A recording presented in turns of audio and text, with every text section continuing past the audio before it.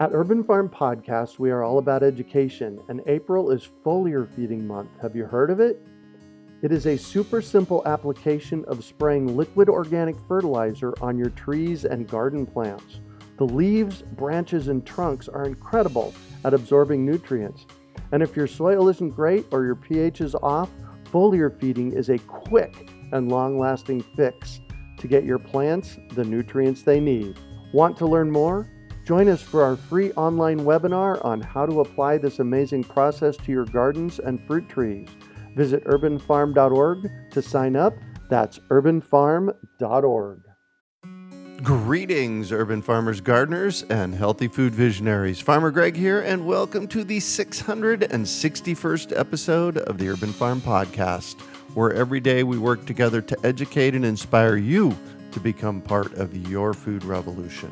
Today on our podcast, we have someone who is working to reduce agricultural nitrogen runoff into our rivers and oceans. We're talking with Abby Schaefer about Woodchip Bioreactors. Abby is a research scientist and engineer in Michelle Supier's Water Quality Research Lab in the Agricultural and Biosystems Engineering Department at Iowa State University. Abby solves water quantity and quality problems and loves microbes, data analysis, and programming. She is the 2020 American Society of Agricultural and Biological Engineers Pre-Professional Engineer of the Year. Congratulations. And her research recently was published in Agrosystems, Geosciences, and the Environment. Welcome to the show today. Abby, are you ready to rock bioreactors? I'm so ready to rock.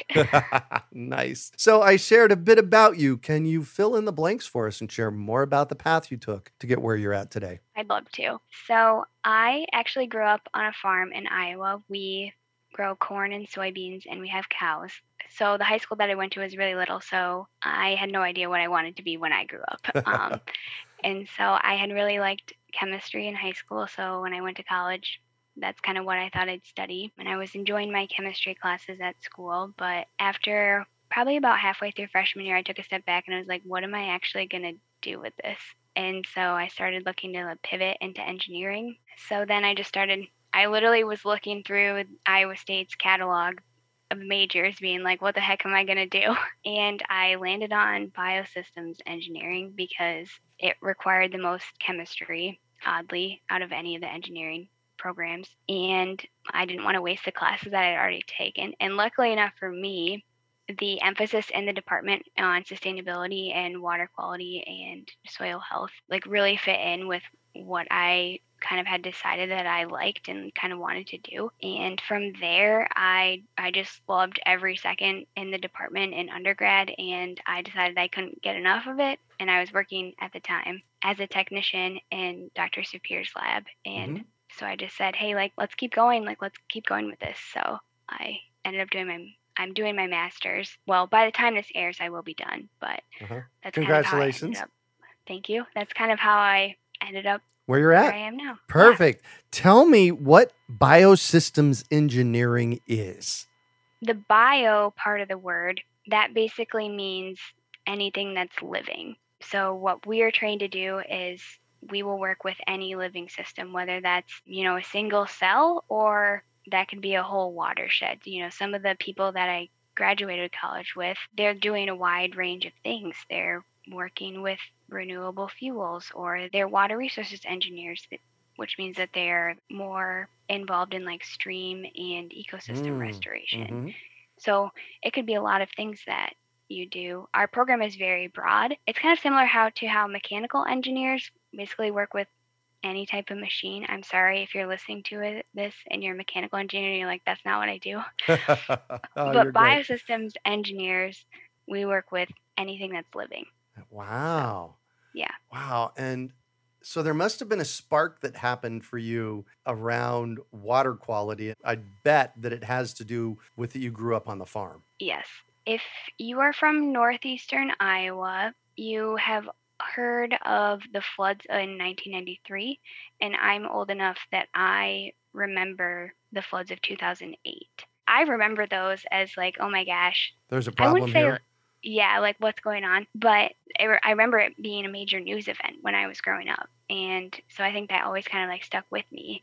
must have like hit me at the right age, I guess, but that's what I ended up doing. So, and then another thing is that in 2016, I did a study abroad program in Peru. And that's when I started getting really interested in water as something I could do, because in Peru, specifically in Lima, there are informal settlements that have like built up around the city, and the outermost ones do not have running water. And how they get their water is on trucks, and it costs more to truck the water in than if you have actual running water. And so, like, viewing that burden of people who are the marginalized people, they have the higher financial burden for their water. I was like, something seems wrong here about this picture. And so I started looking into that as more generally water and the environment as something that I could do as a career. Wow. And so I have a lot of background in the nitrogen cycle. And the nitrogen, well, could you just tell everybody what that is from your perspective? Yeah. So nitrogen, it's a chemical element. So if we think back to our chemistry classes, it's something that makes up other stuff in the world. Yeah, and it usually comes from manure, right? Wastewater manure. Yeah. Manure. So nitrogen, I like to think of it as a very flexible element. So it comes in lots of different flavors in the environment. And what's really cool about it is a lot of the changes between these different flavors, they're driven by microorganisms. Yeah, so I'm very into that. And a lot of times there are soil microorganisms that are doing these transformations. And plants and humans, we need nitrogen to survive. And it's one of the building blocks that helps us grow. So it's very important that we can provide nitrogen to the plants, like in Iowa when we're trying to grow them, or in other places. But sometimes the form of nitrogen that we are applying isn't the best for our water, because different forms of nitrogen, these flavors that I was talking about, are more soluble in water than others. And that specifically one form is called nitrate. So it's a nitrogen with some oxides attached to it. And what's happening then is we're just basically overpowering our fields and runoff with this excess nitrogen, which is what we call fertilizer. And then it's ending up in the Gulf of Mexico and causing all kinds of problems. Yes, basically. Yes.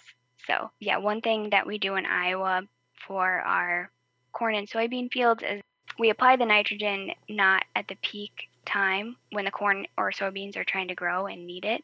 That means when it rains, the other thing that we do in Iowa that increases our agricultural productivity is we drain our fields. We have too much water in Iowa. Yes.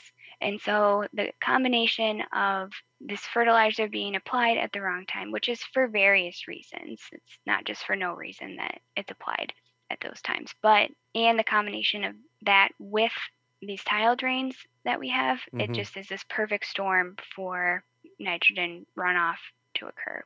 So, what is a wood chip bioreactor? So, those tile drains that I talked about, we can actually intercept the water, and how we do that is we can dig a trench, or a really big pit, and we can fill it with wood chips, and we can kind of retain that tile drainage water in there for a time. And the wood chips, they make a habitat for these good microorganisms, the denitrifying bugs that we love. They will live in there. They will consume the wood chips as their fuel to do denitrification, and it will remove all the nasties, the nitrates from the water. Nice, I like that. And it reduces the impact of our agricultural practices on the environment. Nice. So basically what you're doing is you're rerouting that water, putting it into these great big basins that are full of just plain old wood chips. And nature takes over in the form of the nitrogen cycle, which has got nitrosomos, nitrobacter bacteria, and all kinds of fun stuff like that in it, right? This is coming. Exactly. This is like 40 years ago for me. Okay. And it's eating all the nasties up, so that when the water comes out the other end, it's a lot cleaner. Yes, exactly. Wow. Here's what I got to know. How did you figure this out? How I discovered it is that at Iowa State on our research farm, we have 9 of these at the pilot scale. Mm-hmm. So this is like a really cool opportunity to study Ah, Woodchip bioreactors. And yeah. so like no one else has a research setup like this. And so I saw this opportunity to kind of get in while the getting's good and do some research. And I had 2 very supportive mentors at Iowa State that were willing to support me in my Yeah. research. That is always amazing. My professor for my master's degree at Arizona State University was a rock star. Yeah. Yeah. So mentors are amazing. I have some and I mentor people. So Mhm. for all you out there listening, you should get a mentor and you should mentor people because it makes you feel good, right? Yes, I'll Yeah. co-sign that. What is that preventing? By cleaning the water that is draining from our agricultural fields, we are preventing in the Gulf of Mexico and other downstream water bodies there from being an algae bloom. So algae really, really like this extra nitrogen in the water, and they'll grow up to a really high density. They're having kind of a pool party, but is it really a pool party if they already like live there? I don't know, but Well, they got lots of food. yeah, exactly. Yeah. So That's the main recipe for a party, I guess. Yep.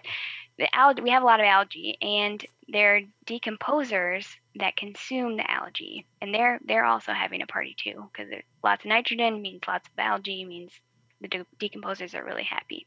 But when the decomposers are consuming the algae, they use up all the oxygen, so it creates what's called a dead zone. Nothing can live there. It's also called a hypoxic or low oxygen zone.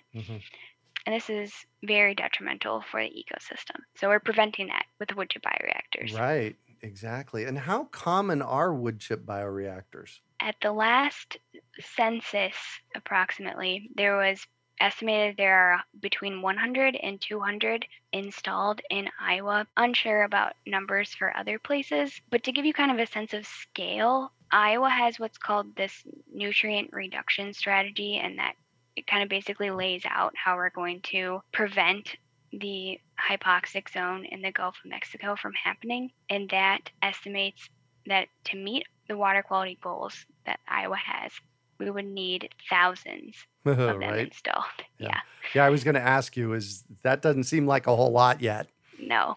And of course, the nutrient reduction strategy also lays out other options of other things, but I'm interested in the woodchip bioreactors because there's microorganisms at play there. Right? Exactly. Yeah. So we have these bioreactors and they're full of these wood chips, and say we're running water through them for 6 months and all the wood chips are broken down. They break down to something. What is that something and what do you do with it? So actually, we estimate that they'll last for 10 years or more. Really? Yes. So wood chips, they're what we in my field like to refer to as recalcitrant. So that means that they don't easily break down. And that's a good thing because if the media, the stuff that we are putting in these bioreactors broke down really easily, we'd actually be swapping the nitrogen pollution for more of a like carbonaceous carbon pollution problem. Got it. So it's good that they break down slowly. But as for what we can do with them, it's kind of an interesting question that people are looking at because we haven't had a lot of them that are 10 years or more older. Right. But one thing that people are looking at is whether we can land apply the wood chips after they're spent as a different form of fertilizer because we know we may need a carbon amendment for our soil. Right. You know, that's possible. But well, and I put wood chips in my compost bin. yeah, exactly. You know, the wood chips are part of the browns that go into my compost bin, and it breaks down after about a year, and then that goes onto my garden. Yep. So exactly. All the toxins in here, what happens to the toxins in this whole bioreactor? What do you mean by toxins? Other than like the nitrates or? Yeah, I'm thinking maybe pesticides or herbicides or anything that's left over that we wouldn't want to put back on our gardens if it was there. Have you done research in that yet?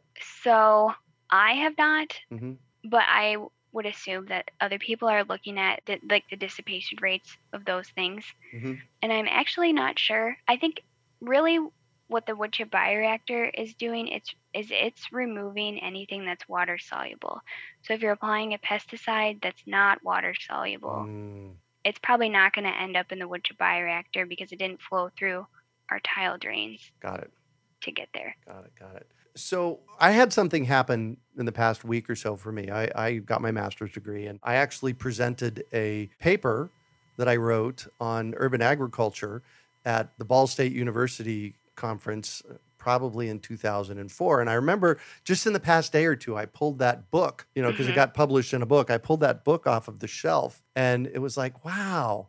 I was kind of patting myself on the back. It's like, that was pretty cool that was a significant paper for me anyways. And so I before we started today, I typed in your name and Woodchip Bioreactors, and wouldn't you know, the first thing that came up was your paper online. So I was reading through it, and first of all, congratulations. Thank you that so much. rocks. Tell me about the paper that was published. Yes. So I already mentioned our 9 Woodchip bioreactors that we have at Iowa State. And specifically what we're trying to study with those is basically the amount of time that the water spends in the Woodchip bioreactor. So we have basically 3 different settings of this flow rate, if you will, of water. So we have 2 hours, 8 hours, and 16 hours, and that's just the retention time, how long the water is contacting the wood chips. Yeah. And what we wanted to look at in my paper is whether those 3 settings, whether they're impacting the properties of the wood chips differently. And so when I say properties, I mean the chemical composition. So wood chips have carbon and nitrogen in them. So we're looking at that basically as a measure of how quickly do these decompose over time when they're consumed by the denitrifying bugs. We also looked at the size of the wood chips, and we also kind of looked at the path that the water takes through the wood chips, but that's more related to hydraulics, if you will. And what I think the really cool thing is that we did see differences in the degree of decomposition of the wood chips based on the setting, this flow rate that they're operating at. And we think that's related to the nitrogen loading rate. So basically, like how big of a piece of cake is each one getting? Yeah, exactly. So the more flow, the more nitrogen. Yep, exactly. Yeah. Wow. Congratulations. Thank you. It's really exciting. Yeah, it's a really big deal. That's awesome. So I'm going to shift on you, and I'd like for you to talk about a time you failed, how you overcame that failure, and what you might have learned from it. So my first semester, this is going to be literal failure, failed a test, is that my first semester doing engineering, if my mom is listening, you might want to just turn this off because Nice. I got a 55 on a statics exam, and at that point, I was like, okay, really I had to sit down and be like, self, I can do this, because I am sitting in a classroom with all men, and I'm like, okay, I know I can do this. I just need to devote the time, stop making excuses. And so that's what I did. And I really think that because I was a straight A student prior to this, and I really think that if I hadn't had that opportunity, I think I would have been afraid of failure. Well, I said opportunity, but I always would have been afraid of it if it hadn't happened right away at college. And after it happened, I was like, okay, I got that out of the way, and now I can nice move on. Yeah, and this is the reason I asked this question, is because it's not failure, it's a learning experience, and it sounds like you just knocked it out of the park. After that, yeah. So got it out of the way. Nice. And what do you consider your biggest success? So far, my biggest success will be getting my master's degree. This has been a goal of mine for probably 3 or 4 years now at this point. So something that, I think it's going to feel really good after I defend my thesis and have everything done. Yeah. Are you thinking about a PhD? Did my advisor pay you to ask that? Right? Oh, I know. They did the same thing to me. It's like, yeah, I hear you. Okay, good. I got that answer. And what drives you? Really, it's people. So every day I wake up and I know that by working on environmental problems, it's going to make life better for people in my community, people in communities that are far away from mine. Louisiana where the Gulf is. And that it's just a really good feeling to believe in my work, I guess, that way. Yeah, right. It makes you feel good. It's like Yeah, what gets you up in the morning, right? exactly. Yeah. And if you could recommend one book for our listeners, what would it be and why? So I think everyone should read I Contain Multitudes, The Microbes Within Us and a Grander View of Life by Ed Yong. And I think when I read it, I was already very into microbes when I read it. So it was kind of like, confirmation bias. But the perspective, I think, of other scientists and the microbes that they study and like how they're important. Like humans have impacted the world and the environment a lot, but microbes are also doing a lot of things that maybe we don't even notice every single day. Right. You brought this up a couple of times. What do you love about microbes? What draws you there? How ubiquitous they are. They're everywhere. Oh, yeah. Doing all kinds of things. Yeah, doing really cool different things. And if you read the book, I think it'll explain more Yeah. Well, various things. Elaine Ingham is a soil scientist, and she, basically her work boils down to, and this is a big stretch that I'm saying it boils down to this because she's so amazing, but in farming and gardening, she says if you have enough microbes, if you have the right microbes in the soil, you actually don't have to fertilize. Yeah. If there's enough soil life going on there, fertilizers are not required. And it's because of the life in the soil, right? Exactly. What one final piece of advice would you have for our listeners? I am not very old, so I think that like most of my experience like stems from being a college student. But if you are listening to this and you are thinking about going to college, or if you're listening and you know someone that's going to college, you need to hear that it is okay to not know what you're going to do, and you will figure it out, and it will be okay. Yeah. Because that's what happened to me, and I'm on a podcast, and I have a paper published, and I have my master's degree. Nice. Well, and another story. So my listeners know I have lots of stories. I actually went straight out of high school to college. And in 1981, I'd been out of high school for 2 years. And in 1981, I was at Arizona State University, and my grade average was 0.5. Yeah. That was 2 D's and an F. And my dad said to me, "Oh my gosh, I got it. You don't want to be in college." But the thing is, I never stopped learning. Right. I never stopped learning. Fast forward 20 years and I'm going back to ASU, and I actually had 127 credit hours that I transferred in because every time I was interested in something, I'd go to Phoenix College, which is a local community college, and I'd take a class.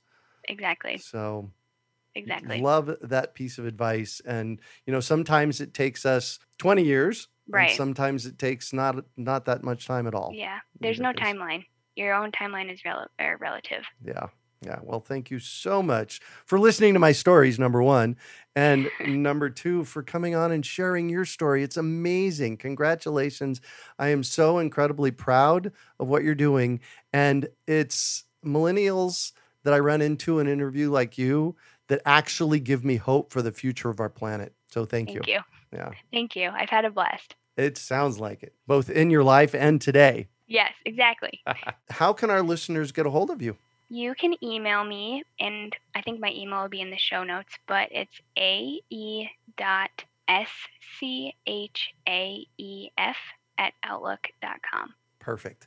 You can also find show notes from today's podcast at urbanfarm.org/bioreactor. We hope you enjoyed today's episode of the Urban Farm Podcast. Remember to listen for tips, advice, and resources to help you on your journey with urban farming.